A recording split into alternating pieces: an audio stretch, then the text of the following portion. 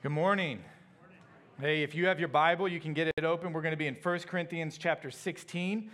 1 Corinthians 16. We are finishing up 1 Corinthians today, and we launch into 2 Corinthians chapter 1 starting next week. So if you want to read ahead, that's where we're going.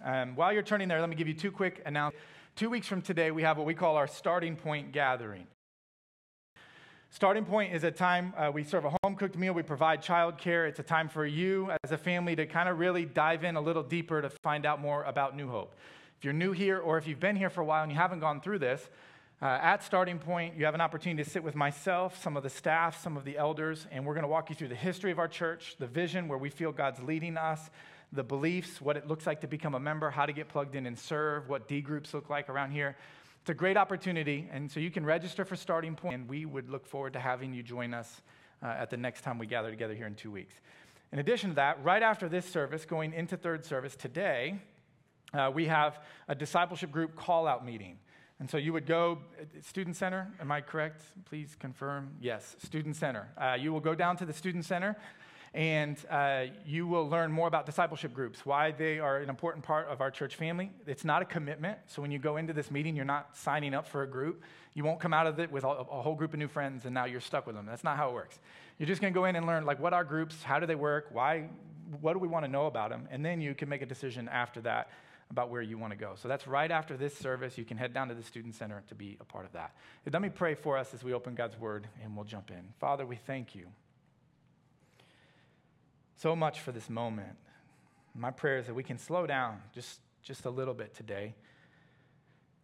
We can open up our minds and our hearts to hear from you. And so, God, we come to you knowing that you're sovereign and in control, and we ask you for this simple blessing. Would you speak to us today? We ask you for this in the name of Jesus. Amen. In the early 1500s, a Polish astronomer, my people, all right, let that sink in, named Nicholas Copernicus, discovered that we are not at the center of the universe. Up until that time, it was believed that the earth was the center of the universe and everything revolved around it. And then during the Copernican revolution, what took place was we discovered that the sun is the center of the universe. We had a new center, and it was the sun, and everything revolved around it. Now, when Jesus saves you, when you become a Christian, a very similar thing takes place in your life. When you begin to follow the Lord, you have a new center.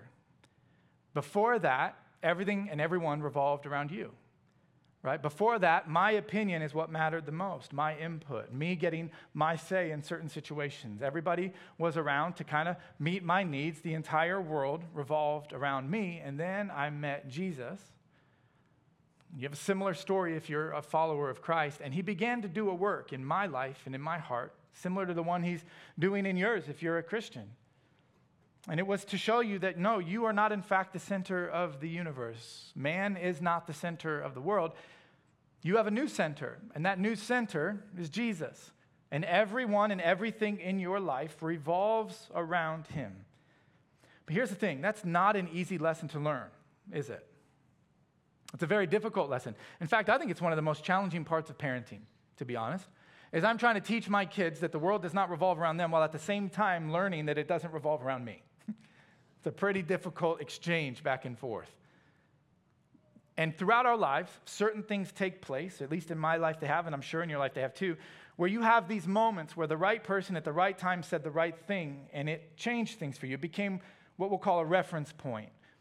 This moment in your life where the fog lifted, things got a little bit more clear. You began to see what it looks like for Jesus to be at the center of your life and for everything in your life to revolve around him. And these reference points come throughout our life if we're willing to pay attention to them. These moments that we can look back on and they echo in our heart. They become a point where we can look back and say, yes, I remember. Yes, that is true. Now I can stand firm on this understanding of the world. My favorite example, one of my favorite examples of this in the Bible comes in the life of Joshua. Joshua was an understudy of Moses in your Old Testament. Moses had led the people through the wilderness for 40 years. The end of the book of Deuteronomy tells us that Moses laid hands on Joshua. Joshua had this new ministry. Moses was not going to lead the people into the promised land. It was going to fall to Joshua. This long journey with these difficult people for 40 years, and Moses wasn't going to be the one leading them into this promised land. It was promised to them 40 years before, and now Joshua has this burden where he has to pick it up and lead the people in, and he feels this pressure to be the leader of God's people, and it's not easy to be the leader of God's people, leading them into this promise that's 40 years in the making. And then a reference point comes at the beginning, Joshua chapter 1, the first 9 verses, 3 different times, where the Lord reminds him, be strong and courageous. It culminates there in verse 9, where it says, have I not told you? Have I not commanded you, Joshua? Be strong and courageous. Do not be afraid. Do not be discouraged, because I'm going to be with you every step of the way. I'm going to be with you everywhere you go. It becomes a reference point.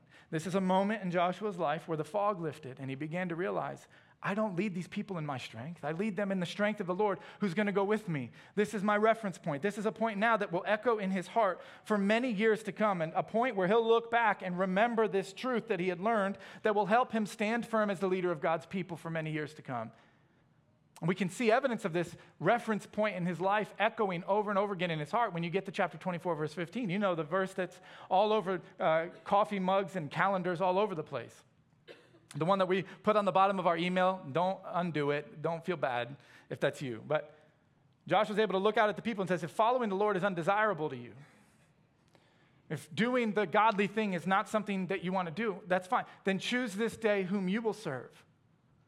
But because of a reference point that took place early on in his ministry, he'll say this, choose this day whom you will serve, but as for me and my house, we will serve the Lord. We're going to serve the Lord.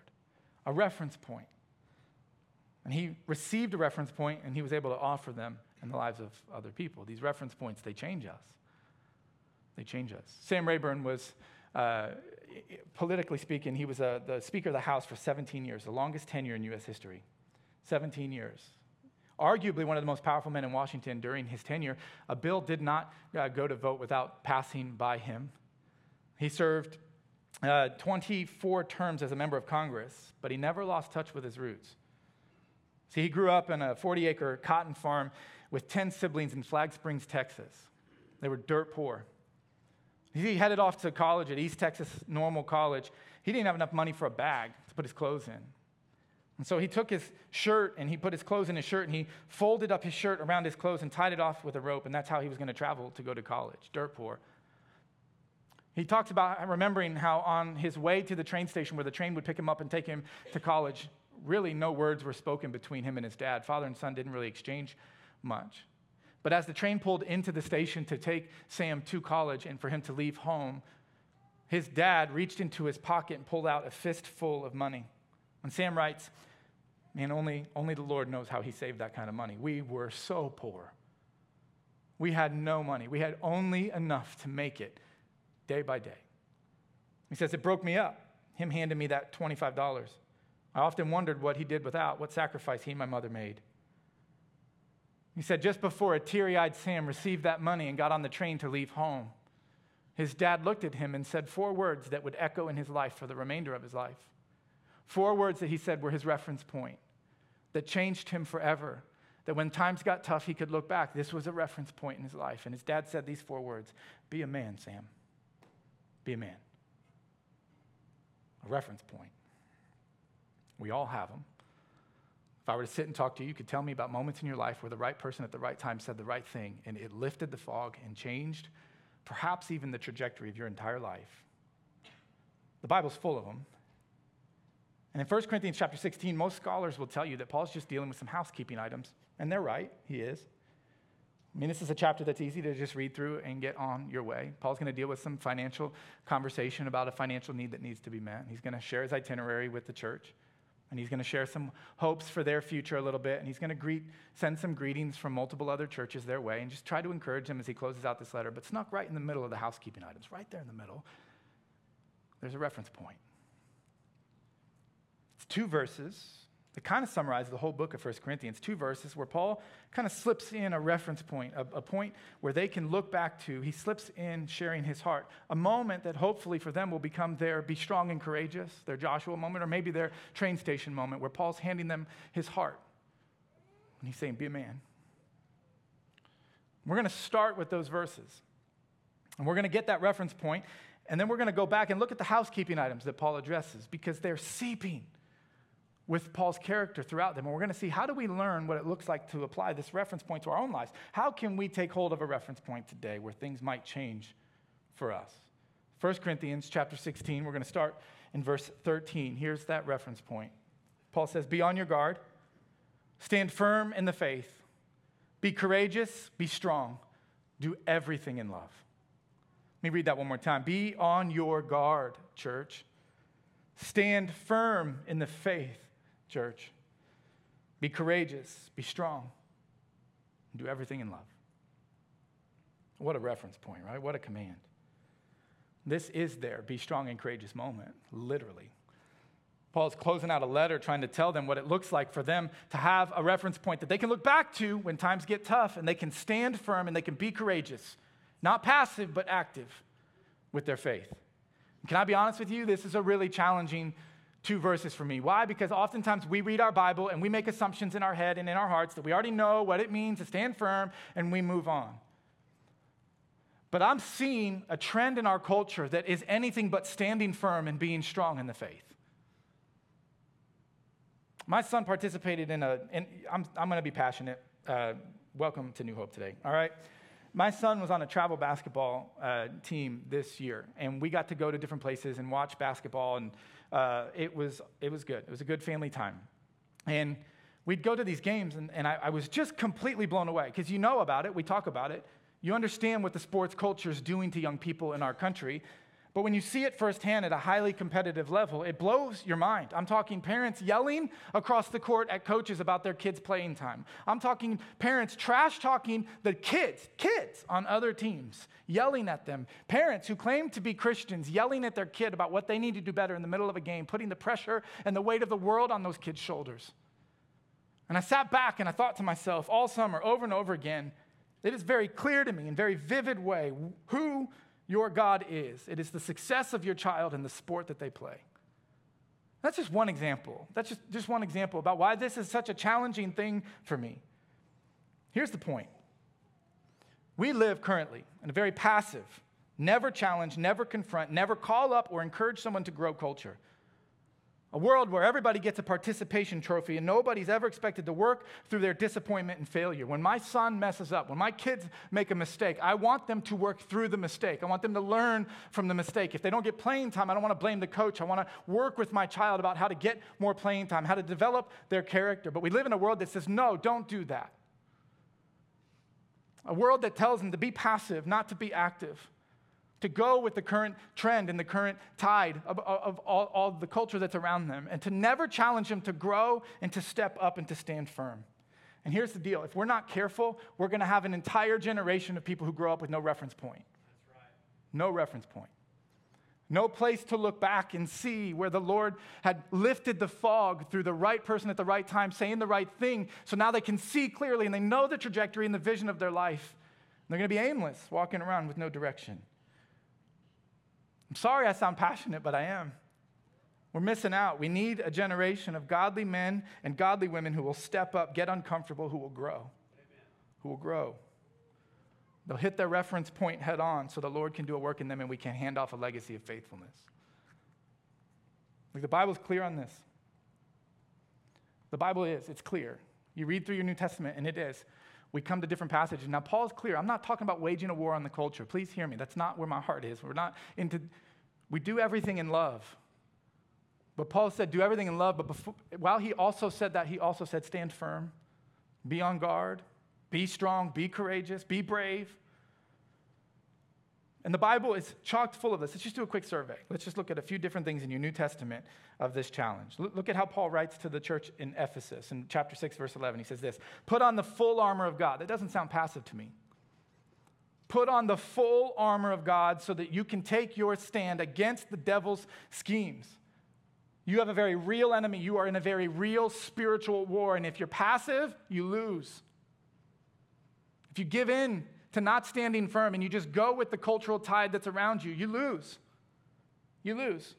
And so instead, put on the full armor of God and stand firm against the enemy who is coming for you. Look at how Peter writes in 1 Peter chapter 5, verse 9. He says, resist him, resist the enemy. Stand firm in the faith, because you know that the family of believers throughout the world is undergoing the same kind of sufferings, meaning you are not suffering alone. You are not fighting this battle by yourself. 1 Corinthians 15:58, which we looked at last week, Paul wrote these words, therefore, my dear brothers and sisters, stand firm, let nothing move you. Let nothing move you. Always give yourselves fully to the work of the Lord, because you know that your labor in the Lord is not in vain. We know who wins. We know who wins this battle that we're in. And take heart in knowing the end of the battle so you can stand firm in the middle of it. Philippians 1:27, perhaps my favorite, as Paul writes to a mostly group of retired Roman soldiers who had become Christians and populated the church in Philippi, and he writes these words to them, whatever happens, conduct yourselves in a manner worthy of the gospel. Live a life that is worthy for the rest of the world to point at you and say, that's a Christian. And I know that because of the way they're living their life. Then when I come to you and I see you or only hear about you in my absence, I will know that you what? That you stand firm in the one spirit, striving together as one for the faith of the gospel. The Bible's clear. As believers in Jesus, we stand firm. We do so in love. We're kind. We're patient. We don't rush. We're not overwhelming to everybody around us, but at the same time, we're not pushovers, and we're not going to get bullied by a culture that tells us not to stand firm for the gospel. The Bible's clear. Stand firm, be strong, be courageous. And here's the thing. Verses 13 and 14 in 1 Corinthians 16, they're not there on accident. They didn't just slip in. They're kind of the heartbeat of the whole letter. They're a call for us to step up and to do hard things, to be strong and to be courageous. That's where Paul's heart is. Be strong, be courageous. Don't let your guard down. Stay awake, stay alert. The enemy's real. The moment you put your guard down and you get passive, he will defeat you. Now, he's going to give us a few things, but here's where my heart is. One of the things that matters most to me in the world, and I'm not perfect at it, so I don't need you to remind me about that. I know I'm not perfect, okay? And it's good. I know I'm not, and I'm okay with not being perfect. But here's the thing. My heart beats for the development of godly character. I want to be the kind of man that passes on a godly legacy to my family. And in my story, I don't have that to look back at. Many of you do. You've been given the burden, the godly good burden to hand on a legacy that's already been handed to you of faithfulness. And I praise God. There's many families in the church here at New Hope that have that. I'm not one of them. I'm the first link in a new chain of faithfulness, and I get it. But it's a passion of mine to watch my kids develop godly character so that one day my grandchildren will have that too. And we need this, and this is what Paul's getting at when he writes these two verses. They're so important for us to wrap our minds around. And then we're going to take a look at this housekeeping item. Paul's life was so full of godly character that it seeped through in all of his writings, even in housekeeping items like chapter 16. I mean, you just see it all throughout what he wrote. And so I want to pull a couple things from these seemingly insignificant housekeeping items that will help us understand how we take this reference point of being strong and courageous and standing firm and kind of apply it to our lives. The first one comes this way. Understanding that the godly character, it's not easy. So please don't hear me as we go into these. It's not easy. I get it. It can be really hard. But here's what it's not. It's not complicated. Sometimes we mix up the two. Sometimes we say, just because something's hard means it's all complicated. And I can't. No, it's simple. It's really simple. Doesn't make it easy. But God's word gives us everything that we need to live the lives that God has called us to live. And so let's start off in the first 4 verses of chapter 16. And the first principle that I think we're going to see in these verses is this: to be consistent and keep it simple. Be consistent when it comes to standing firm and being strong and courageous, and make sure that you keep it simple. He's going to use finances as a way of illustrating this. Here's what he says in verse 1. Now about the collection for the Lord's people, do what I told the Galatian churches to do. On the first day of the week, each one of you should set aside a sum of money in keeping with your income, saving it up so that when I come, no collections will have to be made.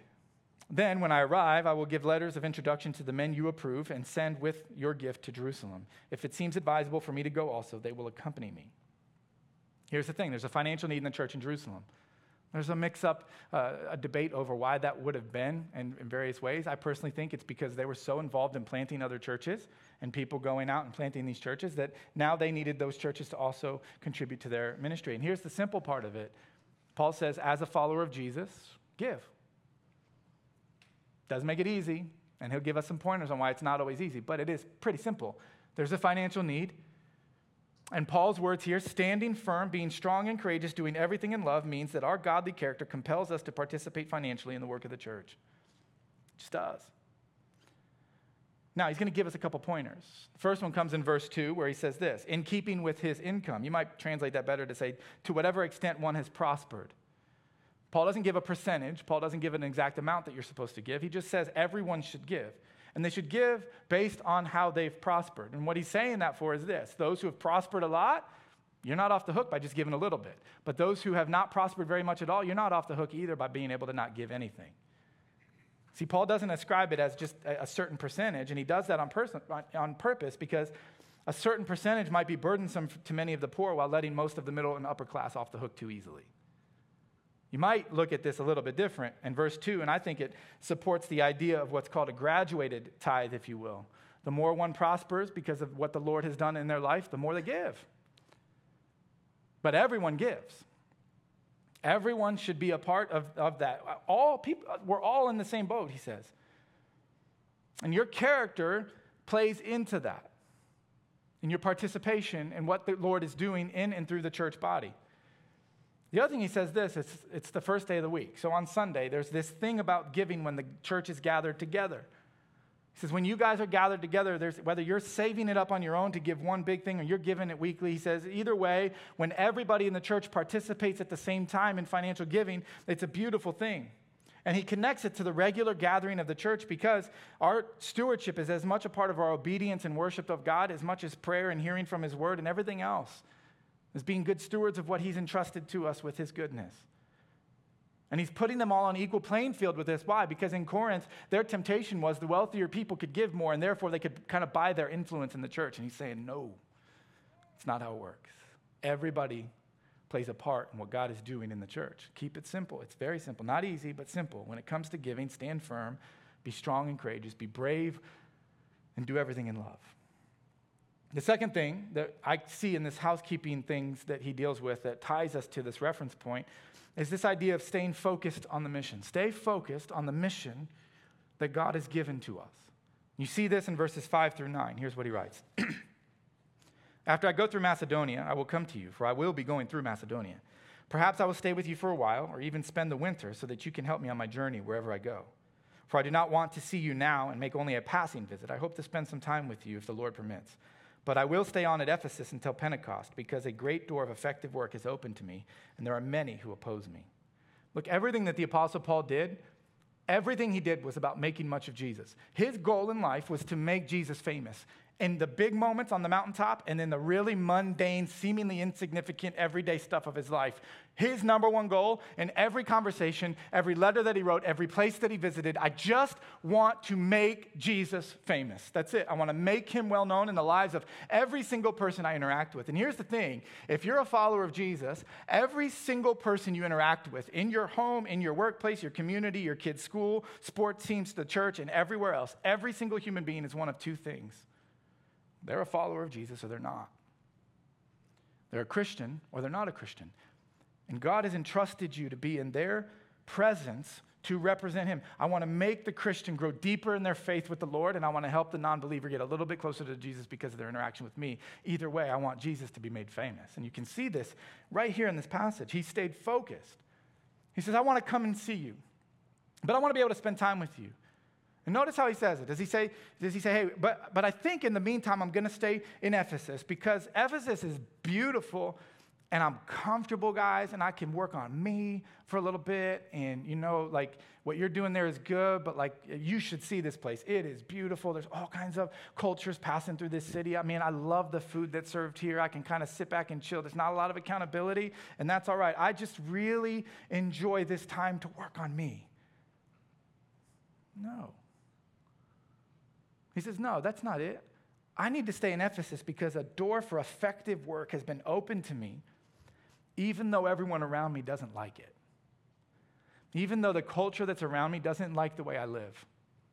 They don't like the values that I stand for. They don't like what I'm teaching. They don't like the decisions that I'm making, and they're pushing hard against me to cave in. But I'm going to stay here, and I'm going to stand firm, and I'm going to be strong and courageous, and I'm going to do everything in love. But I need to stay here in Ephesus because this door has clearly been opened for me to be able to do effective work for God and make much of Jesus. That's what he says. But what about us? We're not in Ephesus, so at least most of us, there's 2 people in the room that will be soon, but the rest of us aren't. But what about us? Raising kids in a culture that says that they should be able to make all the decisions about their own life by the time they're 5. You can't even decide what they want to do with their sexuality as a parent. You can't decide where they want to go, what they want to study, what they want to be a part of. And I am saying it. I'm saying it out loud. To stand firm and to raise godly children is no light task in the culture we find ourselves in. And here's the thing. We can get, oh yeah. But what about at home? What about when you get in the car and it's just you and the kids and you start talking about people? You gossiping? What kind of example are you setting? Look, here's the deal. When it comes to godly character with your children, more is caught than taught. They're watching and they're listening and they're picking up on the way that you live and the decisions that you make and the things that you invest in. And that character is being formed more by the life that you're living with them 24 hours a day, 7 days a week, even more so than what you're saying. What you're saying is important. What you're doing is too. Will you stand firm? Not give in to those temptations? Will you be strong and courageous as a godly parent in this culture? Do everything in love. What about your marriage? Like, will you actually die to yourself? Give up preferences, give up desires that you have for you so that you can serve your spouse, will you? Because that's not popular. In our culture, it's just like dating. You don't like being married? Go file for a no-fault divorce. Well, who cares? You just be done with it. Now, that's not saying that it's always bad. Like, there are biblical reasons to pursue. I get that. But a lot of times in our culture, it's just this passive nothing thing. And are we going to stand firm and let our marriages look like a picture of the gospel as we die to ourselves and serve our spouses, standing firm, being strong and courageous? What about being radically generous instead of financially selfish? What about serving other people even when it feels like I might be getting taken advantage of? But I'm still going to serve. I'm going to be there, and I'm going to serve the people that are around me. Look, be strong and courageous, church. Stand firm. Keep your guard up. You've got a real enemy. Perhaps the most important part, not just keeping it simple and being consistent and not just staying focused on the mission, perhaps the most important part comes next, where Paul teaches us this truth. You cannot be strong and courageous, stand firm, keep your guard up, and do everything in love by yourself. You cannot do this alone. You just can't. Look at how he lays this out. Look at verse 10. It says, when Timothy comes to see you, see to it that he has nothing to fear while he is with you, for he is carrying on the work of the Lord, just as I am. No one then should treat him with any contempt. Send him on his way in peace so that he may return to me. I'm expecting him along with the brothers. Now, about our brother Apollos, I strongly urged him to go to you with the brothers. He was quite unwilling to go now, but he will go when he has the opportunity. Jump down to verse 15. You know that the household of Stephanas were the first converts in Achaia, and they devoted themselves to the service of the Lord's people. I urge you, brothers and sisters, to submit to such people and to everyone who joins in the work and labors at it. I was glad when Stephanas, Fortunatus, and Achaeus arrived, because they have supplied what was lacking from you, for they refreshed my spirit and yours also. Such men deserve recognition. The churches in the province of Asia send you greetings. Aquila and Priscilla greet you warmly in the Lord. So does the church that meets in their home. All the brothers and sisters here send your greetings. Greet one another with a holy kiss. We're not going to apply that last little part. I mean, maybe at home, but not everybody here, okay? Look, my father-in-law told me something fascinating as we were talking through this passage of Scripture, which, by the way, happens a lot because you can't even preach alone, okay? You need people pouring into you. He said, if you study the life of the Apostle Paul, you'll notice that over 100 people were involved in helping him accomplish his goals and his mission. Let that sink in. You read through Paul's letters and Paul's life in the book of Acts, you find out that 100 different people were involved in his ministry. What do you think about that? Like, if the Apostle Paul, who apart from Jesus had the most successful ministry in the history of the church, needed that many people to help him accomplish his ministry, do you really think that you can accomplish the ministry that God has for your home and your community alone? It's not possible.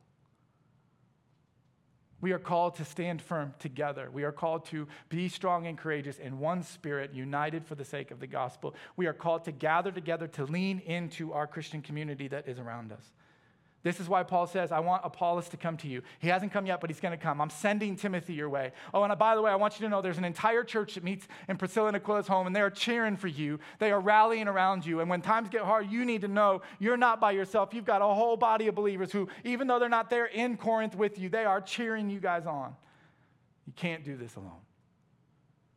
Let me close out this way. I remember the very first time that I saw the movie Saving Private Ryan. I don't know, maybe you haven't seen this. It's one of the harder movies I ever watched in my life at the time. Perhaps one of the hardest opening scenes I've ever seen as those brave U.S. soldiers stormed the beaches of Normandy. In fact, it was so vivid. It was the first time I got a taste of a visual of what real war is like. These brave soldiers charged this beach, and on the beaches of Omaha, they were killed. So many of them were killed. The Nazis were perched in elevated positions, forcing these soldiers to charge an open beach with explosions and gunfire firing all over the place. And I ask myself, what is it that makes somebody capable of doing that? Like giving themselves to that so freely. To say, I'm going, I'm charging, strong and courageous, here I go. How do they do it? Who am I to answer that, first of all? I don't know. But if you watch the movie, as the movie progresses, you get at least one small answer. After they've charged the beaches in Normandy, this small group of soldiers is tasked with finding one soldier and bringing him home, one soldier in particular, Private Ryan. And their goal is to find him because his 3 other brothers had been killed in action, and the State Department did not want to report to his mother that her only living child had also been killed in action as well. And so they go looking for him. Well, when they find him, after they find Private Ryan, surprise, he didn't want to leave. He didn't want to go. He wants to stay and fight. And here's why. He says these words. He says, you can tell my mother that when you found me, I was with the only brothers I had left. And there was no way I was deserting them. I think she'd understand that. So here's the answer. For some of these soldiers, particularly Private Ryan in this movie, he was capable of doing this because of the camaraderie, the brotherhood.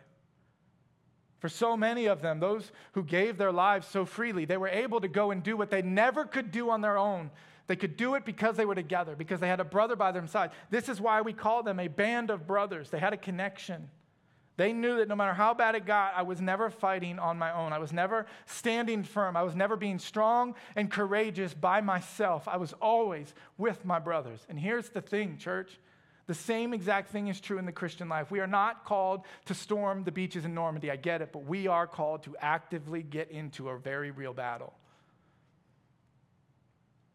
We are called to push up against passivity in our homes. We are called to push up against passivity as a church, family, and a culture that's pushing heavily on us. We are called to stand firm, but never alone.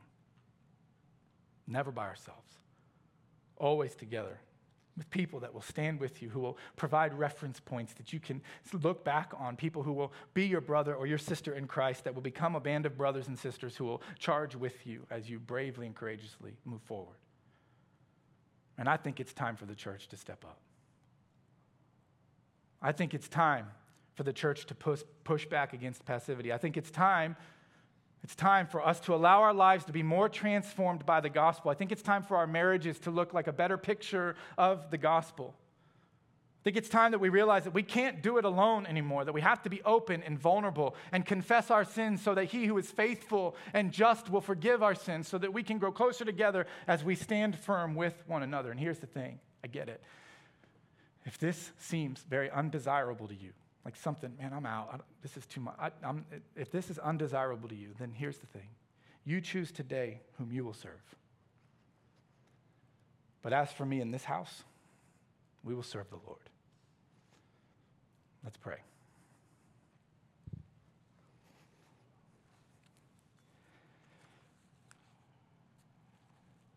God, I'm so incredibly humbled and grateful. With all my heart, I mean it. God, we come before you. I'm not just praying to transition. I know people are coming out on stage, and We're coming before a holy God who's really in this room right now. You're really with us here right now, and you hear us praying to you, pouring out our heart to you. And we live in this culture that's really hard to stand firm. And we need reference points, reminders like we get in your word to stand firm and to be strong and courageous and to do all of it with love and to remember that we're never alone. But we can't do it without your power flowing through us. And so today I'm so grateful for the Holy Spirit that lives in us, that gives us the strength to stand when all we want to do is crumble.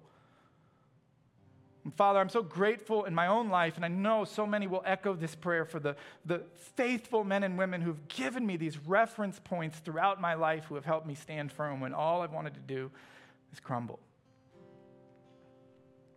God, may we be a group of people who stand firm, who are strong, who are courageous, who are brave, who do everything in love with the goal of making Jesus famous. And we ask you for this in the mighty name of Jesus. And all God's people said.